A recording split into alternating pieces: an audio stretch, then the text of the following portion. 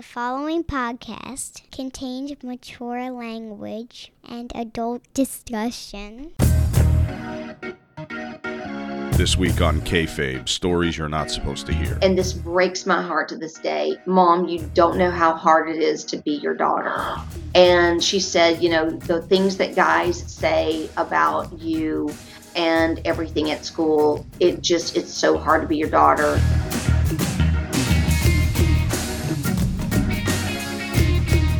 All right. Here you are. You know, I should probably have some kind of, and it's, I guess, a little late, 11 episodes in, thinking about this, but I should have had some kind of signature, right? Maybe some kind of opening, say the same thing each time. I don't know. Is that what people do? Or the out? Maybe do it on the out? Peace and love. I don't have a signature. I don't have any kind of calling card here. But it's, you know what? It's like, it's important, I think. It's like the artist's stroke, I guess, is what I've called this kind of thing before. Looking at the art on the wall from 10 feet away just gives you an impression of the picture in their mind, which is, you know, I guess the look into the artist that people pay millions of dollars for, you know, what's going on. I get real close. I love to see the actual brush stroke on the canvas. Had the opportunity 2 times over the past year to see Starry Night in person. So the thrill in that was not the entirety of the photo. We've all seen it. You know, it's become refrigerator magnet pop culture. The Mona Lisa, Starry Night. But I wanted to get up close. You know what I photographed? Of course, I took a picture of the whole thing and myself standing in front of it. It wasn't painted to the edge. There was some canvas left. Particularly, I think the photo I have is the top right corner of it. And it was framed. But between the frame and the paint, he hadn't painted off the canvas. You know, I paint also. And something that I always was aware that I had to do was to paint off the canvas. You have to paint beyond the edge of the canvas. And he hadn't done that. And that, to me, that was the fascinating. That was the humanizing element of that painting. That was a piece of Van Gogh that was left.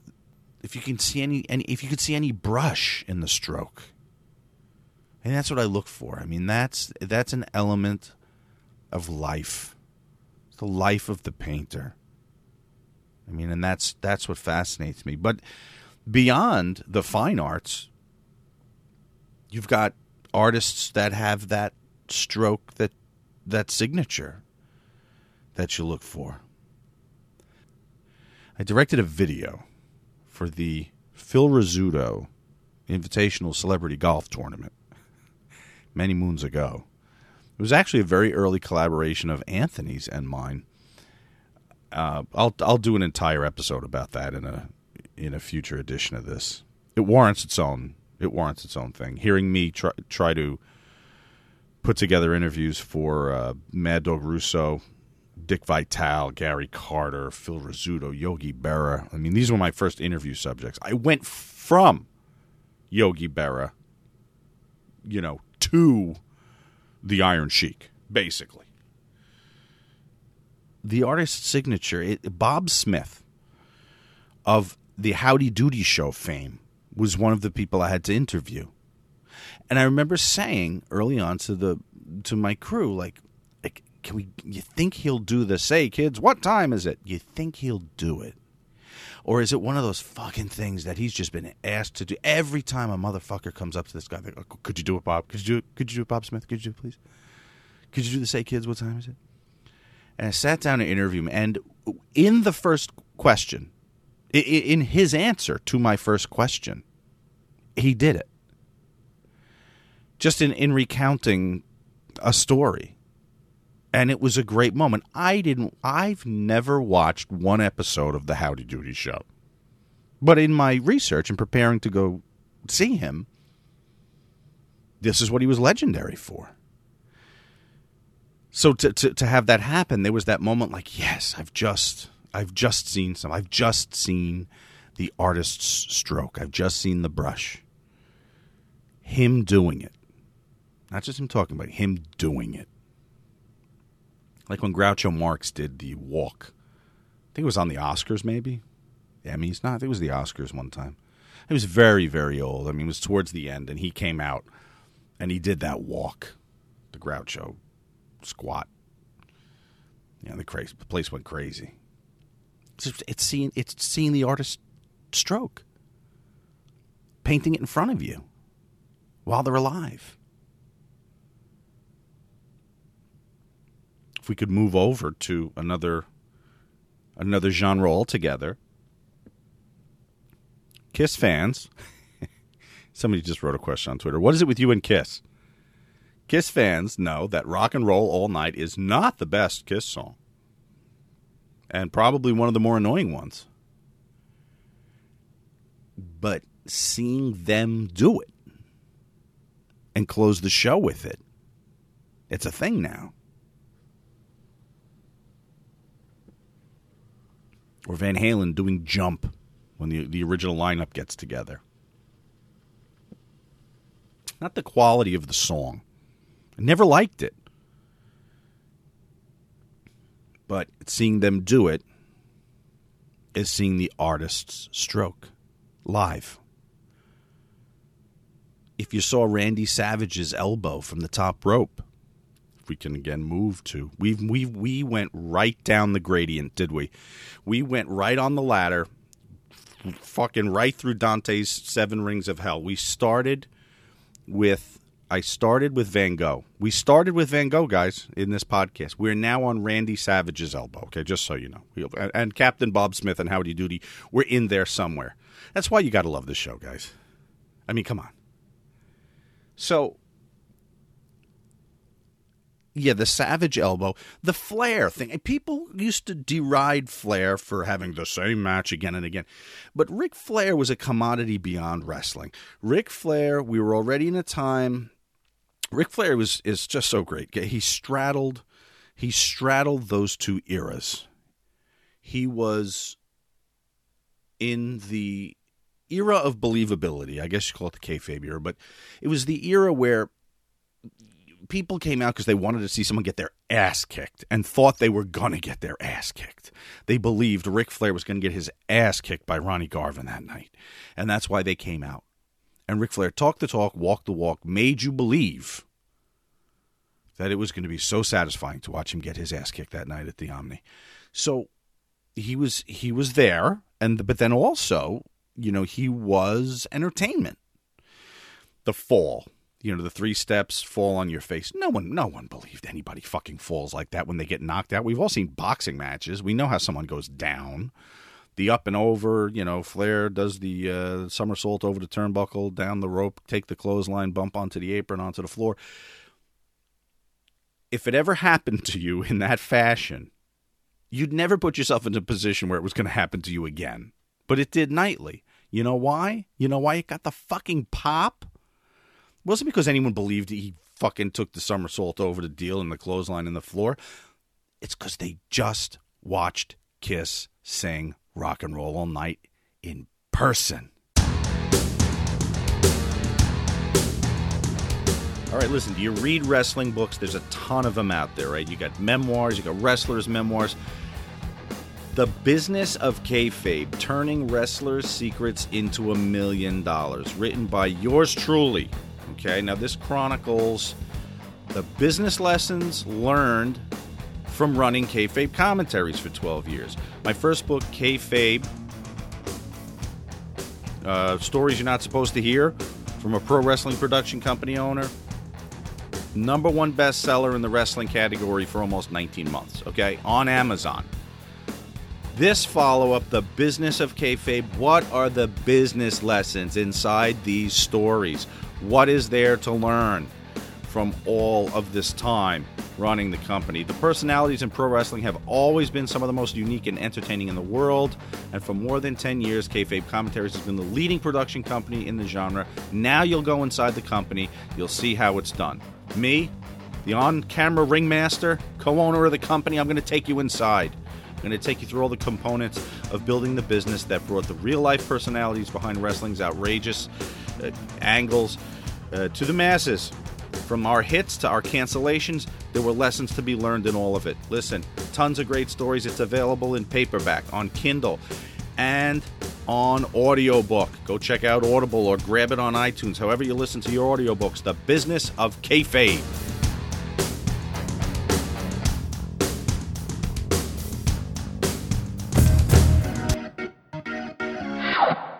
All right, here with my old friend Terry Runnels. She's just so everybody. Old friend. It's like hyphenated. It's not old friend. It's not an adjective. But just so everyone can be up to speed. Before we started this recording, Terry is being watched via her gimmick called. Let's just get this right out of the way, right up top. It is called not Twitch. It's the other one. It's DLive.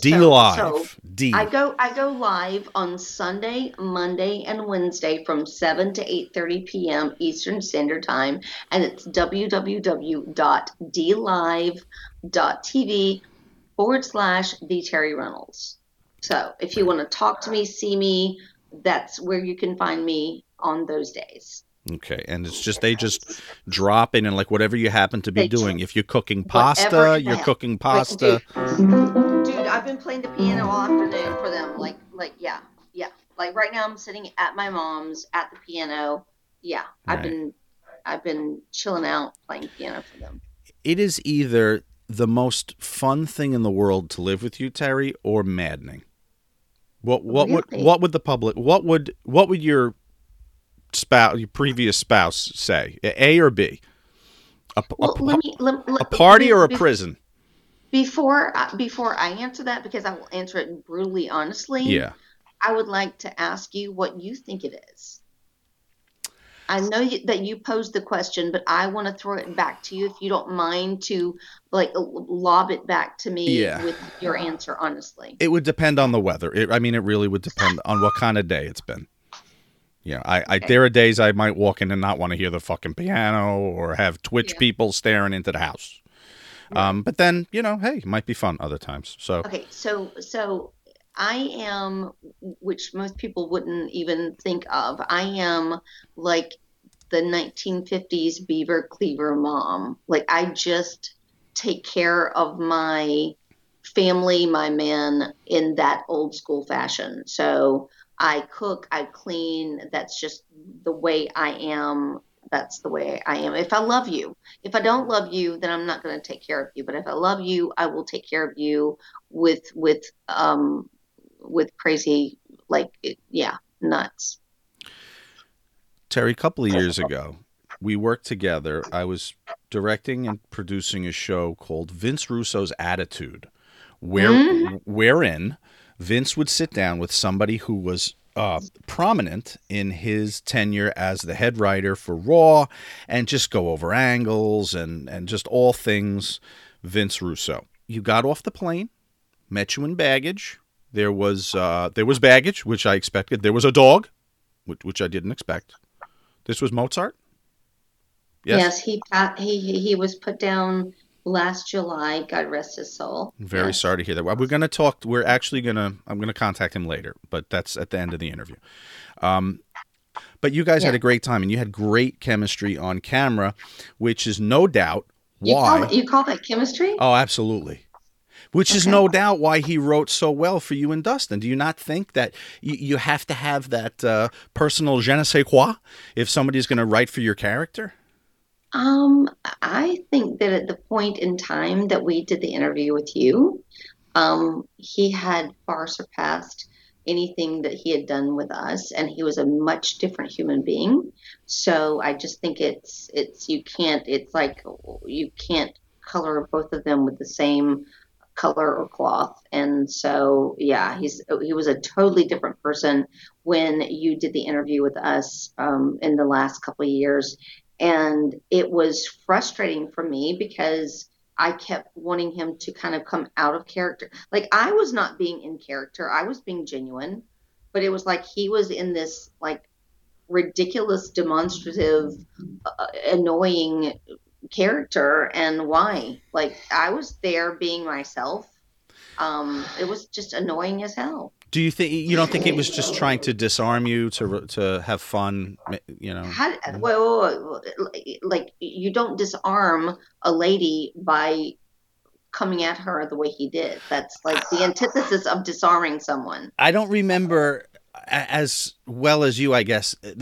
Just what was he doing? Just teasing you? And like being a character. Like, dude, like we're sitting here like we're old friends. Come on, let's like be old friends. We can talk about the writing, we can talk about old times, but like he was just being a character, and that drove me like crazy. Like, dude, like, and just so you know, had he or excuse me, not he, had you said to me, hey Terry, I want to do this whole series where Russo's going to do this, he's going to be in character, and he's going to interview you, and it's going to be his character, and then you answer as yourself, no big deal.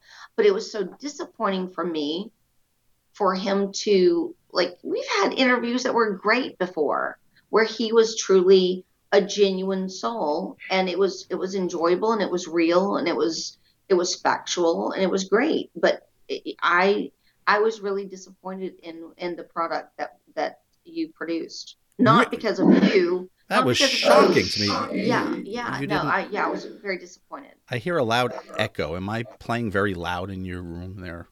You've not changed anything, and I've not touched anything. I've not moved. Okay. I'm sitting in the same spot. Okay. You know what it is? It's just the echo in the room of my voice coming out of your speaker, I think. Is it maybe that what I just said is like echoing into the chambers of your soul? Yeah, this thing ain't gonna work. I hear an echo somewhere. We're gonna put the kibosh. What the hell? No, well, let me tell you, for all your dissatisfaction with the show, which I'm just learning for the first time, you sent me one of the nicest letters.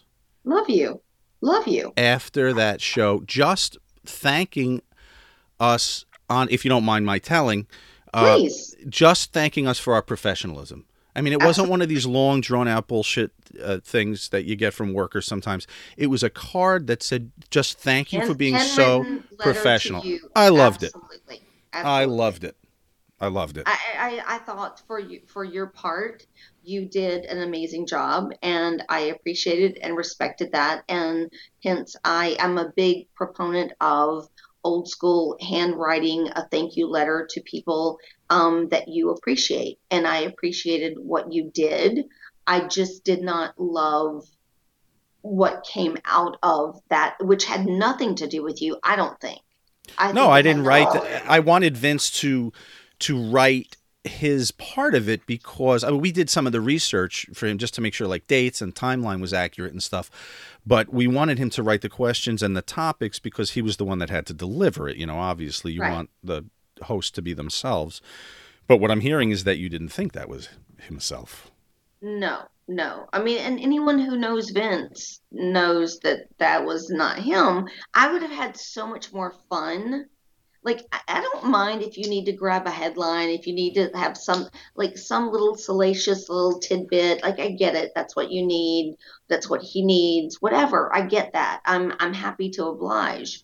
But, I just thought that I was like, dude, like, we know each other, like way back when. Like, I knew you and knew you were writing for everyone long before anyone else knew that you were writing for our TV and doing anything having to do with our characters. And when I say our characters, I mean all of WWF at the time.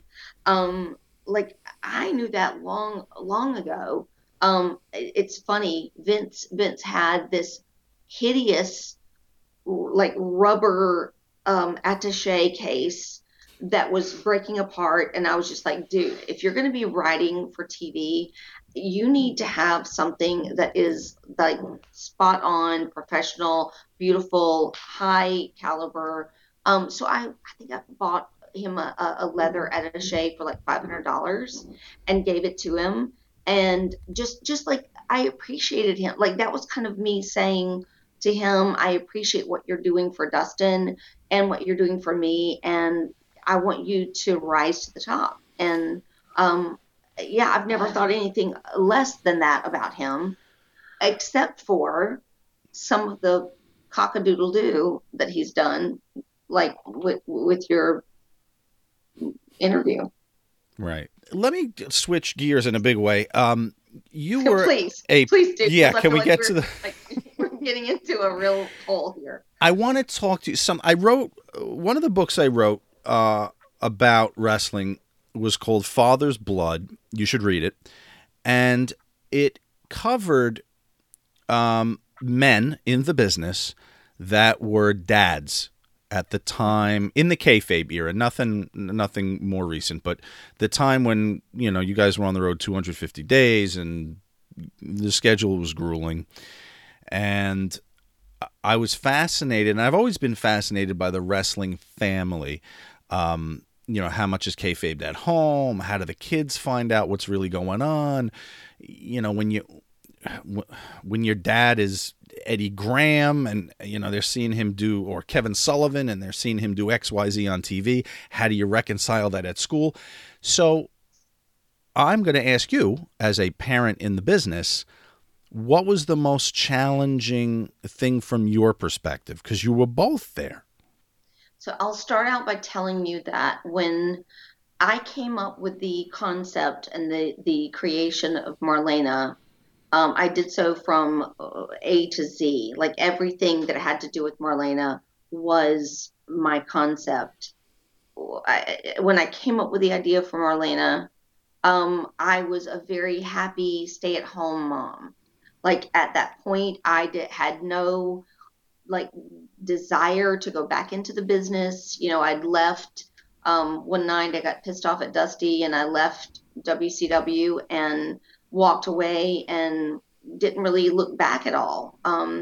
So it was very interesting for me to like not have a pull to be back in the industry at that point, because I was so involved in being a mom and Dakota was so young. It was shocking to me when I came up with this concept in our basement in the tanning bed after I'd been at my sister's house, after I'd seen this Barbie doll that Bob Mackie had designed called Sun Goddess. I was like, holy Kathmandu, like that visual like kind of got burned in my memory. And then I just started thinking about what the Goldust character was and how Vince wanted him to be so androgynous, and how it was going to be perceived as so gay, and how at that point that was not such a positive thing. And I just thought, when I came up with this character in literally it was like in a 20-minute session of tanning, it came to me, and I just saw it visually. I just played it out in such big terms in my brain, no one else's, in my brain. And so again, going back, I told it to Dustin. He said he loved it. And when Pat Patterson called me back from the office, he listened to my idea and basically kind of, gave me the obligatory, well, thank you so much for your ideas, but we're not interested. But thanks anyway, and good to talk to you, and goodbye. And so I didn't think another thing about it. I was just like, okay, I'm back into being mom. It's all good. It didn't bother me one bit. And then it was in December. I was at my grandparents' home with Dakota. Dustin was on the road. He called me and he said, what are you doing right now? And I said, I'm at Granny's. And he said, well, pack your bags. They want to do your idea. And that was the first and that was like a month or so after I had given the whole concept of who and what Marlena was. And the only thing that the office or that Vince chose for Marlena was, I said two things. I said either she needs to go to the ring with a glass of wine or with a cigar. Both of those things I enjoyed immensely, and I brought them into the character of Marlena. I just thought that it would like be the icing on the cake. And they chose to go with the cigar, which I loved because I love cigars. And so that's. What do you smoke? What's your favorite label? Um, well, I have a dear friend that is a cigar manufacturer, a Oh, very high-end cigar manufacturer, Rocky Patel. He's love known to, Rocky. I smoke Rockies all the time. well, he's known to me as Rakesh. He and I have been friends for like 25 years, and he has some of the best cigars I've ever smoked. Absolutely. I love Padrones. Yeah, so it was nice to be able to bring that into the character because I knew it was going to be either or to make that like characters must be more than one dimensional, and it was like these layers that I wanted to bring to that character. And segueing back to my child, when they said we want to do your idea, they flew me up, and Dustin and I up together, and I was in Vince's office with his lovely black and red decor, which to this day it will never get old to me. But I just said to him, I'm a mom first, I'm a wife second, and I will give you everything I've got third, but I have to be able to be home with my daughter, and that just is very important to me. So at that point in time, when I signed my contract, it was just that I would do TVs and pay-per-views, and the rare occasion that I would do house shows. And so, yeah, that's how I had it set for my child, so she could see her mom and be like, basically, when I hired a nanny that was a live-in nanny, I didn't hire anyone that I didn't say to them, when I am gone, you are mom, your dad, you're everything. When I come home, you cease being a nanny, and you'll be like an assistant to me, so that I can be a mom 24/7, because that is what is the best thing in my life. And so every nanny, I'm so proud to say, Sean, every nanny that I ever hired, with one exception, we are still very close to this day. I've been in one's wedding. I'm a godmother to one of their kids now. Like we're so very connected still, and they were so precious and wonderful in Dakota's life. But yeah, okay, I'm gonna shut up now and drink some water. Yeah, I was going to say, did that work out? Did each nanny abide by those boundaries? They were Because amazing. They yeah, were awesome. The only one that was not was the only American nanny I ever hired, and she sucked donkey dicks. right. Not in the house, I hope. We would hope. Were you Everyone together else. with Dustin for the whole run, or did you guys separate while you were working? Wait, say that again. Were you with Dustin for the whole run, or did you guys For what separate? whole run? The Gold Dust Marlena? Yeah, you weren't separated and working together, right? You were No, married for the whole. no, no. I divorced Dustin. We moved to, okay, I'll back up a smidge. Dustin used to beg me, because I had moved to Atlanta when I was 17 years of age, fresh out of high school. And I went to Barter Fashion College, and then I started working at CNN. I owned my own property in downtown Atlanta at the age of 23. And Dustin would ask me, he would say, can we please move to Florida? And in my brain, I'm thinking, dude, I've lived in Florida for 17 years. It's hot, it's humid. I'm now ensconced in this place called Atlanta, and I have friends, and I don't want to leave. So he would ask me for a while, and then finally in 1999, I don't know what made me, maybe my age. I just said to him, I'm like, do you still want to move to Florida? And he said, yeah. And we moved in January of 99, and in May of 99, I asked him for a divorce. Totally. I mean, we were building a house together. Like, I didn't move to Florida in the anticipation of divorcing him, but it was just like, I guess it was the straw that broke the camel's back.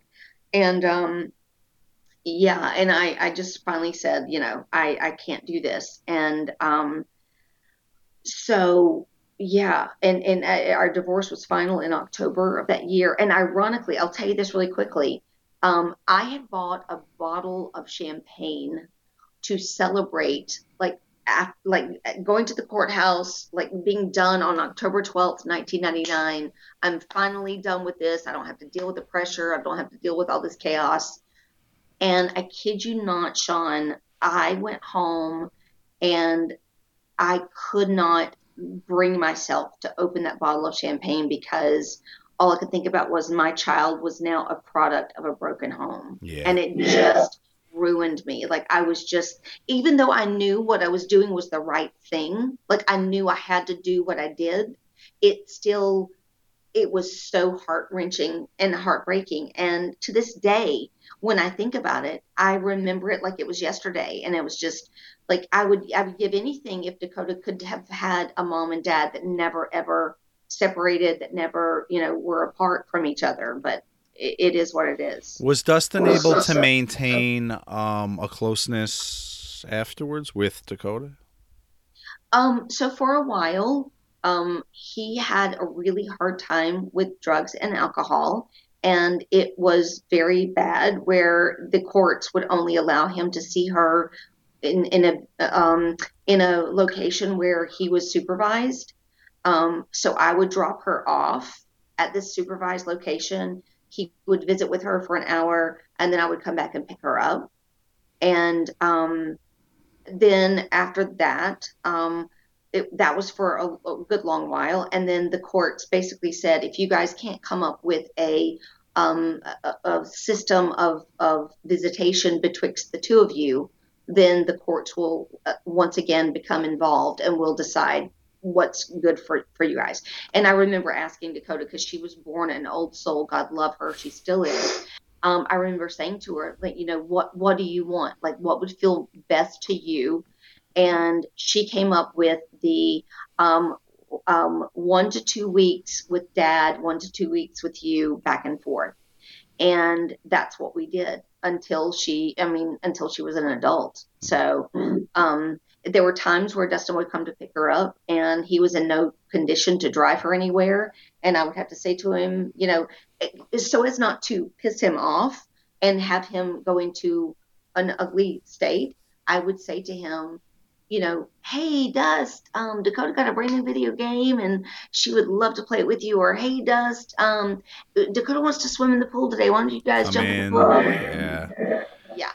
And so, and thank God. And I don't want to focus this on his bad times, because Lord knows I've made some stupid decisions myself, and I don't want to put myself as some queen of perfection, because I am so not. I've made many mistakes, as you and I both well know. But, years later, he got clean and sober, and he has been since then the most amazing dad to her. And, I just appreciate that in him so much. So yeah, that's great. Yeah. That's great to hear that he got it on the straight and narrow. Absolutely. Before it was too late.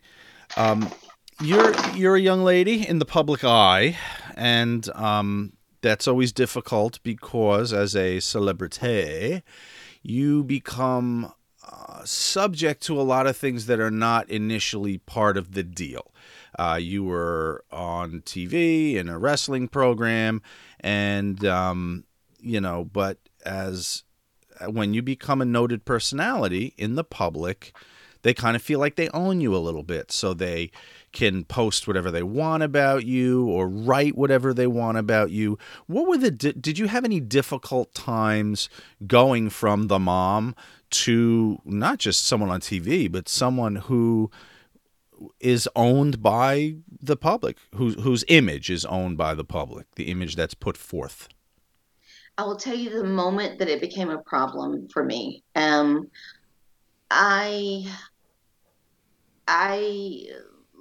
like if you've ever heard any other interview I've done, I was very happy managing. I loved managing. When Vince threw me into the wrestling aspect, I got very, uh, like I just hated it. I just hated it. I just felt like, okay, that's not what I've trained to do. That's not what I want to do. I feel like I'm great at taking bumps from the boys. I'm just not great at this. And the I was segued not from my decision, but from Vince's decision, from being a manager valet to being a wrestler at times. And that, involved all of a sudden, instead of me wearing clothing to the ring, I'm now wearing bras and panties and bikinis. And I'm doing these photo shoots where I'm wearing, I'm barely covered and whatever. When it became a problem for me was when my child said to me, and this breaks my heart to this day, Mom, you don't know how hard it is to be your daughter. And she said, the things that guys say about you and everything at school, it's so hard to be your daughter. And, and then she went on, God love her, to say, it's so hard to be Dad's daughter and Pop's granddaughter, because I can be talking to a group of people and any one of you three can walk up and they no longer want to talk to me. And that literally threw me, like, I was just, holy crap. And I said to her, I said, babe, because like if I have no makeup on whatsoever, because I'm a natural redhead, my eyelashes are white, my eyebrows are white, I look completely different. And I said to her, I'm like, do you want me to like not wear makeup? Like, I'll do anything I can to make it better. And to her amazing credit, she said to me, she said, Mom, this is not your problem. This is mine. I don't want you to be anything other than what you are. And I remember just thinking, like, I would have done, if she said, Mom, kill yourself, I probably would have done that to make my child feel better. But she displayed such an amazing grace about herself in that moment. And like, I just, from that moment on, I just remember thinking, I want to be cognizant of that and aware of that and treat it as it should be treated. And yeah, so it's the one Achilles heel, right, of any parent. Like, dude, I can read anything. My gray hair. Some guests you mentioned my gray hair, and some people online talk about my waistline expanding. But you know what? It's just like the when you see it in the kids' eyes, it's like you can take on anything, but when you see your kids' pain related to anything you do, it's the Achilles heel. And it having to do with me. I couldn't control what her dad did or what Pops did, but I could control what I did. And all I knew was that I wanted to do whatever I could. But again, it was like typical from the day she was born, I kid you not, Sean, it was like her thumb was on the pulse of people. She could read people she was she was a tiny little tot. And literally, this is the vibe I got from her. And when I'm saying this to you, and it's going to sound silly, but this is my child. She was a tiny child. I'm breastfeeding her. She's that tiny. And literally the vibe that she gave off was, I got this. Like, I'm cool. I don't need you unless I'm hungry, unless I'm sick, or unless I'm really tired. And then I'm going to need one of you guys to help me out. Other than that, I've got this thing. Like, she was born that independent and that personality, and she's still that way to this day. And just God bless her. I gotta say, my littlest one, who just turned 7 today, actually, my wife and I, I'll tell Lana that you said that, but my wife and I always call her an empath because she's the most placid, calm kid, but she can sense when others are upset.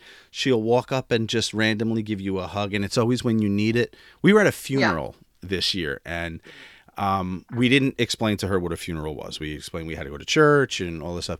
But we're sitting toward the back in the mass, And she starts looking at the books and she's listening to the music. And at one point, she just buries her head in my wife's chest and starts bawling. She could just feel the room. And I think some kids are just so tapped into just the souls of the people around them. I mean, I buy that 100%. Yeah, completely. But anything you ever read about yourself that hurt you? I mean, we can't insulate ourselves 100%. I mean, sometimes when people are critical of our work, does it cut? Honestly, like I think I'm the kind of person, I grew up wanting to be a people pleaser. I wanted to like garner and gain my father's love and affection, which I never did until the day he died. He was not, I guess, not capable of giving my sister and I and ironically enough, I found out I had a brother that I didn't even know about that looked identical to my father, but my father didn't acknowledge him until I think he was 40 years of age. Like, stupid stuff, right? But I remember just like feeling like I just wanted my dad to love me. Like, just like, so I would do any and everything. Like, if he was watching football, I would sit down and like learn everything I could about football and watch it with him. And, occasionally he was not a wrestling fan, but occasionally he would, scroll the channels and wrestling would come on. And I remember, sitting just as eager to, please him as possible.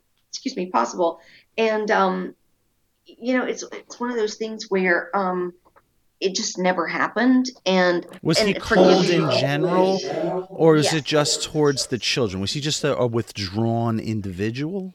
I didn't speak to him for like 15 or 16 years, I think. I didn't speak to him.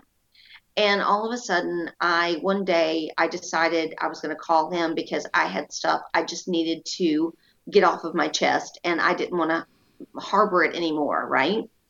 Out of the blue, it was not something that was long premeditated. It was just kind of like within an hour or so, I just said, no, I'm going to call him and I need to say what I need to say. And I called him, and it was a 3-hour conversation. And, I told him, I needed to sit on your lap and you tell me that I had done a good job at school, or that I did it, that you loved me, or that you spent time with, like, I just needed you in all these ways. And I expressed all of that. I got everything out of my gut that I needed to get out of my gut to him. And I remember saying to him that I did not want him in Dakota's life unless he was going to be an active participant in her life. Like, I don't want to introduce you to my child that you've never met before unless you are going to be a good grandfather and be there for her. And we decided that we would meet, he and I alone, we would meet in Gainesville, Florida at a restaurant. And Sean, I was sitting there and I said to him, I said, Dad, from the moment I was born until this moment that you and I are sitting here at this table, what has been your biggest regret? And do you know what he said to me? It was one word. He said, women. And I literally dropped my jaw. Like, women? What are you talking about, women? Like, I'm talking about you and me as a father and daughter. Like, what are you talking about? And he basically said, I just was a womanizer. And I'm like, dude, you have no freaking clue. Like, you have no idea what I'm even like how I'm trying to connect with you. No, because some people don't have the capacity for a certain kind of love, I think, Terry. You could have been any kind of daughter, and your sister could have been any kind of daughter too. And it's just, they don't have that gene or whatever the fuck it is. They don't have that capacity to love in that way. And though you and I could never imagine that, it's like someone who can't dance, it's just not there. So when he passed, did you ever have any kind of formal resolution with him, or did he just... So he had brain, lung, and bone cancer. Wow. Okay. Yeah. And I would go and sit with him while he had chemo, even after this whole moment of me realizing my father has zero connection to me. but I didn't want to have any regrets in my life where he was concerned. So I would cook for him. Like when you're on chemo, you like a lot of food doesn't taste good or whatever. So like I would cook for him whatever he felt like he could eat. Like he loved my oyster stew. I remember taking it to the hospital and writing on the lid of what I had made, oyster stew made with breast milk. Don't open, so that no one else would steal it, because they were like, people would steal the food, right?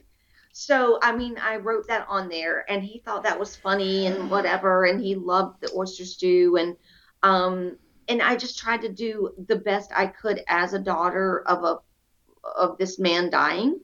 And Yeah, but but you were again, also Sean, still trying. You were still trying to get some of that love oh, right at the end. something, Yeah. something.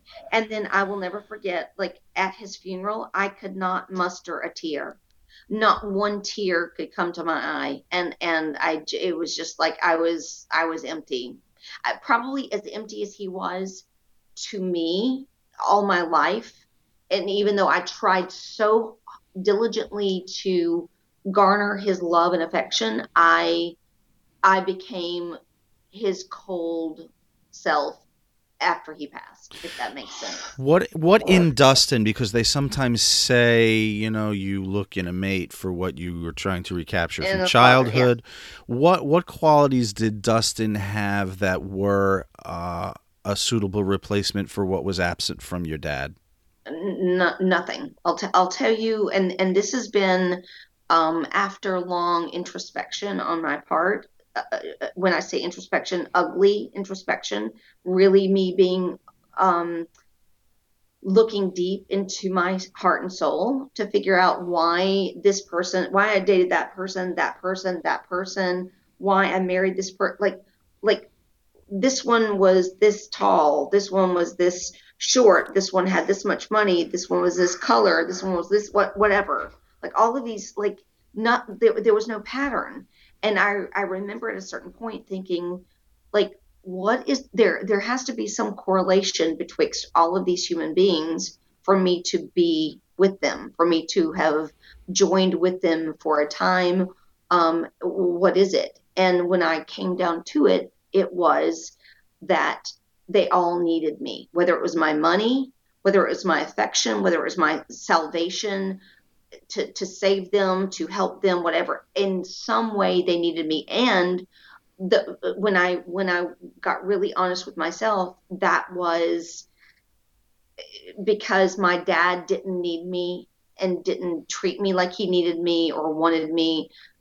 That's why I chose these different people. And ironically enough, 99.9% of the people that I fell in love with and chose to be in my life, I was not cognizant of that fact at all. Like it was not like, oh, this person needs me, okay, let me choose them to be in my life. Never ever. I only realized that way after the fact. And I spent 5.5 years without going on a date or being with anyone after me realizing all of this, because I chose to not make that mistake again. So you were able to, once you came to that realization, were you able to purge that from your system, or do you sometimes fall into that hero role with the people that you see now? Yeah, I think I'll always be the Southern belle that takes care of people. That's who I am in my heart of hearts. But that's different than rescuing someone. Yeah, but I'm totally I'm not a rescuer anymore at all. Yeah. Good. No, can't do it. Won't do it. Can't do it. Won't do it. How's your relationship with Dustin now? It's very strange. And I really like the way I am. Either I want to tell the truth or I don't want to say it at all. But Dustin and I have had, when he was at his worst, I never mistreated him, ever, ever, ever. He went on Howard Stern and just did a botched job on me as a human being. And I remember being so hurt by it, thinking like, what in the hell is he talking about? But had he called me at 3 a.m. and said, "Hey, Tara, I need you," I would not have blinked an eye. I would have been there for him, and I would have done anything for him. He is with a wife that it's kind of like he, for a while, everything was fine. It's interesting. When Dustin got clean and sober, I kind of derailed. I went through a period of just derailment and just completely broken. Not substance abuse.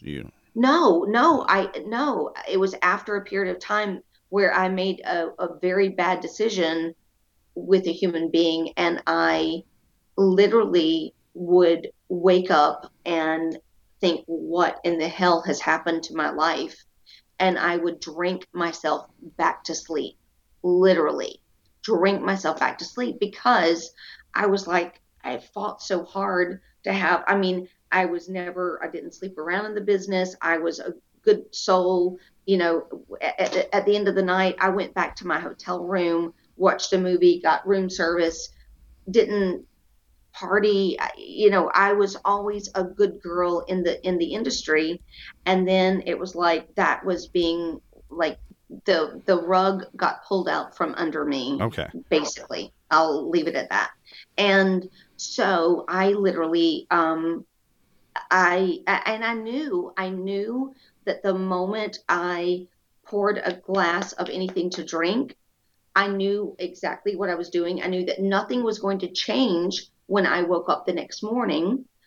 I shouldn't say the next morning, when I woke up within hours of drinking that to go to sleep again.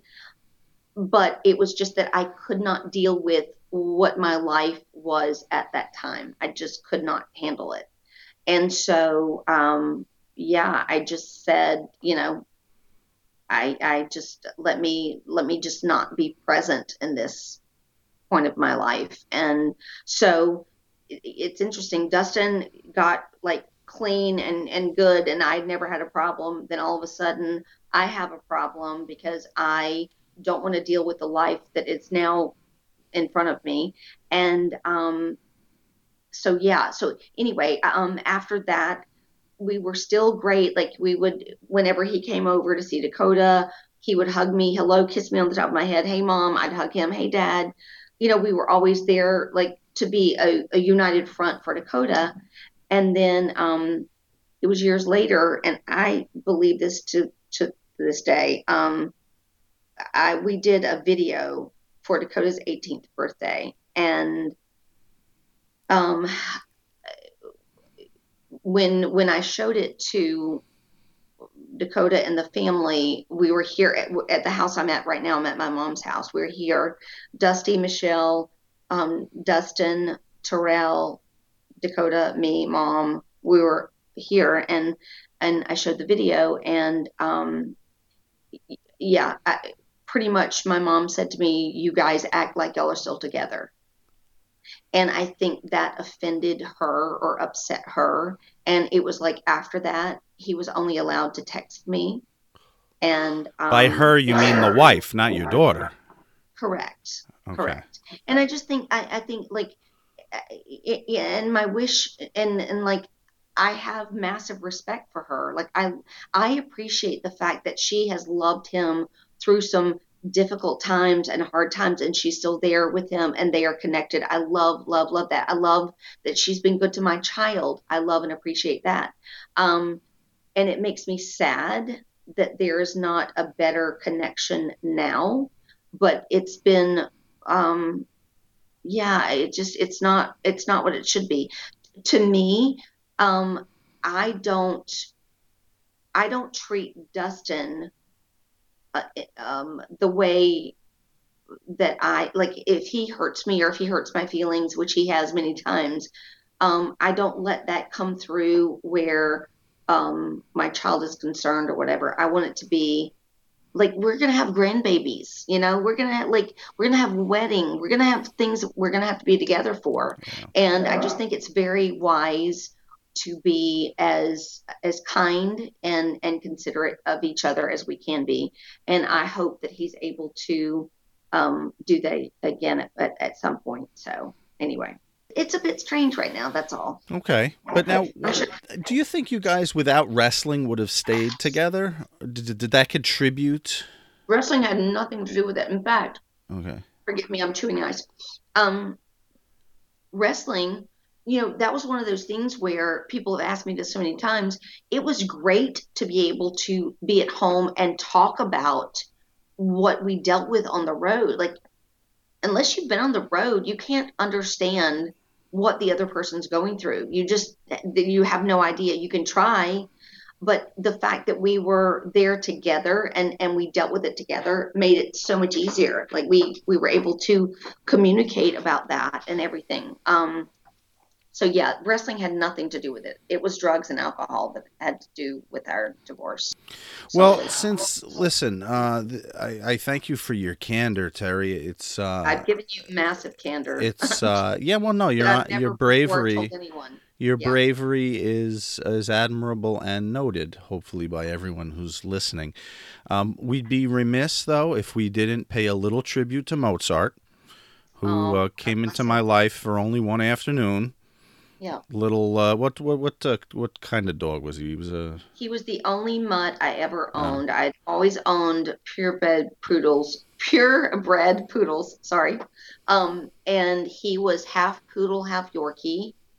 And he was with me for 16 and a half years. And I was doing an appearance in Detroit, and he seized twice at 3 a.m. and 5 a.m. And I literally thought I was going to have to put him down in Detroit, and I could not fathom how do I put my dog down and get him home with me. Like it was just crazy. And I remember saying to him, buddy, hang on, like I'll get you home.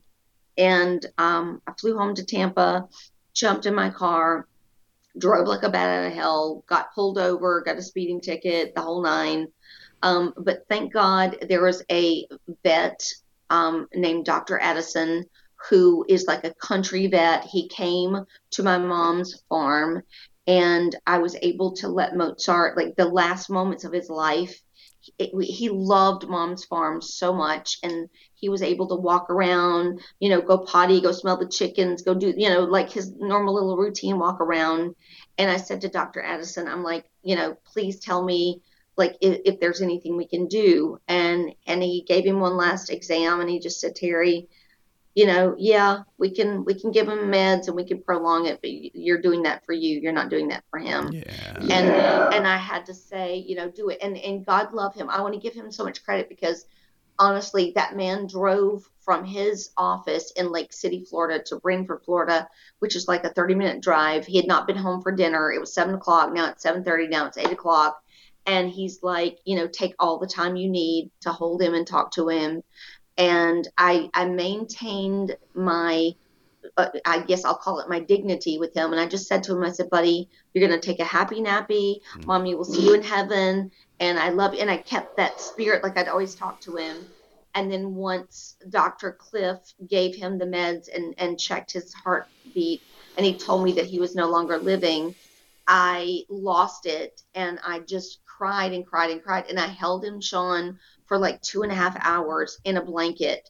And I just talked to him, and Dakota would hold him. I would hold him. Mom would hold him. And then finally about midnight, Dakota and Blue buried him here at Mom's. And it was horrible. Like to this day, like I can't even fathom having another animal, because the pain is ridiculous. But yeah, I think like you just gave me a beautiful gift in two ways. You let me talk about Dakota by asking about her, and you let me talk about Mozart by asking about him or bringing him up, and I so appreciate that. All right, well, let's wrap this up by having by having Mozart talk for himself. Now, you guys were very close, so I have no doubt you have a spiritual connection with him still. I have just 2 questions for him. I want you to listen, to focus, and see if you can give me an answer from him. Number 1. What's the best thing about living with Terry Runnels? What's he saying? She was always there.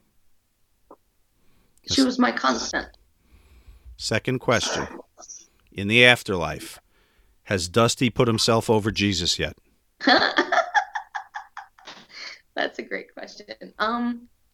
No, listen, Pops, like with the immense amount of pizzazz that that man garnered in his pinky finger, much less his entire body, um, he still pales to Jesus and God. But, and to my atheist friends, get over it. Yes, I'm a believer. Um, but yeah, no, I think he reveres the big man. He reveres the big man. He'll job only to the big man. He will job only to the big man. But not entirely. I I smell a dusty finish in the works.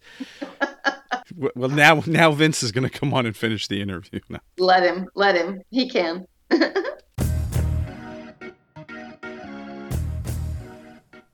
Terry is just so special, is she not?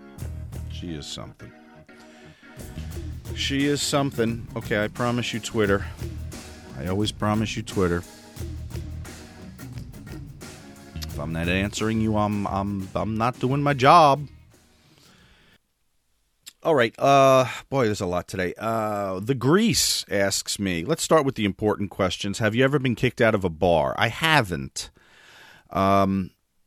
Not in the sense that you're probably asking, like some really choochy behavior where I'm, carrying on and I have to be tossed. There were times where I almost didn't get in. See, as a young man, I had a pretty dope fake ID set. I had a driver's license, a credit card, and a Social Security card. Set that I would, so it's kind of 3 layers of like convincing the bouncer when he looks at the card and goes, "Yeah, really? I don't know, man." I'm like, "What do you want? Here's a credit card." The credit card was expired, I think, but I used the same one for a long time. So I give him the credit card. I'm like, "What? I think I even have my Social Security card, man. You want to see that?" And by the time I pulled that, he's like, "All right, just go." So I was going to adult establishments for a long time. And I went one time out in Queens. I think it was, I don't know if it was Flash Dancers, one of those joints. Kimberly Taylor was performing, and I was a fan, to say the least. So I wanted to meet her. And so I went out there with a bunch of friends and my ID set and got in, saw her. But I had a friend with me that was having a really hard time behind us. And I think he might have got tossed, and I didn't realize that we were in the bar waiting for them, and they never showed up. So no, never really, never anything exciting in that way. Maverick, best film school story, funny or otherwise. I'll have to get back to you on that one. Salvatore Martone, has The Pope of Greenwich Village become overrated the more you watch it? It's ironic because it used to be the most underrated movie ever. I still love Eric Roberts, though. I always loved The Pope of Greenwich Village. Now, I didn't really sit and think about why. But when I did, finally, as a young film school student, I had to admit it's not that good. The movie, as a film, as a written piece of material, is not very good. What's great about it are the actors and the performances and the opportunities for, much like Scarface. It's a cousin of Scarface in this way. The characterizations, almost caricatures, really imitatable, repeatable scenes and characters in the film. So that's why The Pope of Greenwich Village ranks. And plus, it's got the closing credits are "Summer Wind" by Sinatra, as the two of them walk down the city street in New York. What more do you need? The milieu of the film, the vibe is so rich. So I appreciate it from that level. But as a film, it's not that great. But the performances are. So Salvatore, from that standpoint, I do enjoy the film. Corey Colt, every podcast or shoot about Ricky Steamboat hints at his wife at the time, Bonnie, What's the deal or backstory about her and their relationship that you know of or have heard from previous interviews? Just that she was a very vocal and controlling type of woman is what I hear. So, when you talk to Ricky, you often were talking to Bonnie too. And I'm talking about not as a fan. I'm talking about as somebody in the company. So Bonnie had a lot to say at times. Is what I've put together from other folks. Never worked with her, so I don't know. But that's what you hear. And can all those people really be wrong? Dr. Carl D. Smith, how do you stay composed when something like a Pafo Spanish ballad duet hits you out of nowhere? Good editing? Is allowance for that sort of tangent baked into your prep? It's baked into being a host. You want something spontaneous to happen that you didn't have to engineer. That's why having someone like Cornette on is great, because I'm not going to have to engineer something outrageous for him to say. So I may sometimes knowingly poke the bear a little bit, but those are the things that you hope for, that grow on their own after you kind of pour the water on and you can kind of step back and then you start to see something happen. For anyone who doesn't know what he's talking about, Lanny Poffo was a guest a couple of weeks ago on the show, and toward the end of the show, I was talking about Lanny's love life, and Lanny's very anti-marriage, and that I said, you know what, I see love in your life at some point, Lanny, and all of a sudden, he breaks into song. A Latino woman comes on the phone, and the two of them start to sing a love song to each other in Spanish. It was unbelievable. I thought the chambermaid had wandered into the room by accident, but it was one of those real moments. And so, yeah, I mean, there was no editing. I just, you got to let it happen, and then you've got to have the opportunity to make it, to spotlight it, and maybe season it a little bit and make it as comical as possible, like my asking Lanny if he was banging the maid. All right, Scott Fulton. What do you think of WWE Network, the content on it? What should they add when they introduce their new price tier? What would you have done differently given all the resources they have? Well, let's see. I like that they put episodes of the old school stuff. Listen, I'm an old school fan, so I don't give a shit about any of the... There's no behind-the-scenes stuff about today's product. And we've discussed this ad nauseum and in other arenas. I guess I've been on other podcasts and people have asked me about... what's considered a shoot nowadays and like what's behind the scenes nowadays. I guess nothing, right? So the old school stuff, being able to see the weeklies from Mid-South, and that's great that's on there. But I would have wanted, and I know somebody that works there, and I've always asked him for more of the house shows. I mean, they've got all of these on tape, even ones that didn't air. Like, I'm sure they just ran camera because there was going to be a title change that night. Just put on all that old rare stuff that wasn't televised. The house shows. Yeah, I mean, I say not televised. I mean, not televised like in a weekly, part of the weekly syndication package. I mean, televised locally, MSG Network or Prism for the Philly Spectrum shows. I know there was the... I'm forgetting what the California state, NESN, or no, that was Boston. That was for the Boston Garden, and then whatever the Los Angeles one was, there was a stretch there of like 4 shows in 1989 that from the LA Sports Arena that were televised locally. I'd love all that shit to be on, and they should just do that. Just dump all that stuff on. I don't know if it's a bandwidth issue or they just think people won't watch it. Or we need, more episodes of Divas talking about stuff. I know we have to hit every demographic. I know we got to keep everyone happy. But, there are some people over 40 that are watching this, that this was a part of their childhood. God damn it. Goddamn. So, yeah, I'd like to see some of that stuff. I won't blow up the spot and tell anyone that someone working for WWE was also working for us on our sets. I won't do that. I won't draw a spotlight on anybody. I won't say that I got a resume. Someone said, God, it's so fucking boring up here. I love your stuff. Can I come and work on that stuff when I'm not working on a production up here? I won't say that. I won't tell anyone that. Listen, once again, I must ask, how much fun can be had in 1 week? And the line has to be drawn here. It has to be.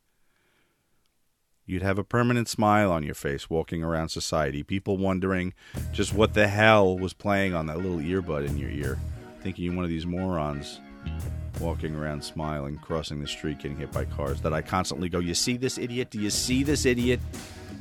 Things that make me sound like a grandfather. Do you see this? Do you see this, asshole? Look at him crossing, not even paying attention on the phone. What could be so important? What is he, Snapchatting? Is he Twittering? All right, guys, thank you so much. Hey, listen, don't forget, become a patron of this show. KayfabePodcast.com. It's not KayfabePodcast.com. It's Patreon.com/KayfabePodcast. For Christ's sake. See, the grandfather thing. I'm in character. I'm a fucking method actor. This has been a production of Sean Oliver Media. Copyright 2019 music by the great Kevin MacLeod. Licensed by Creative Commons Attribution License. And we will see you next time.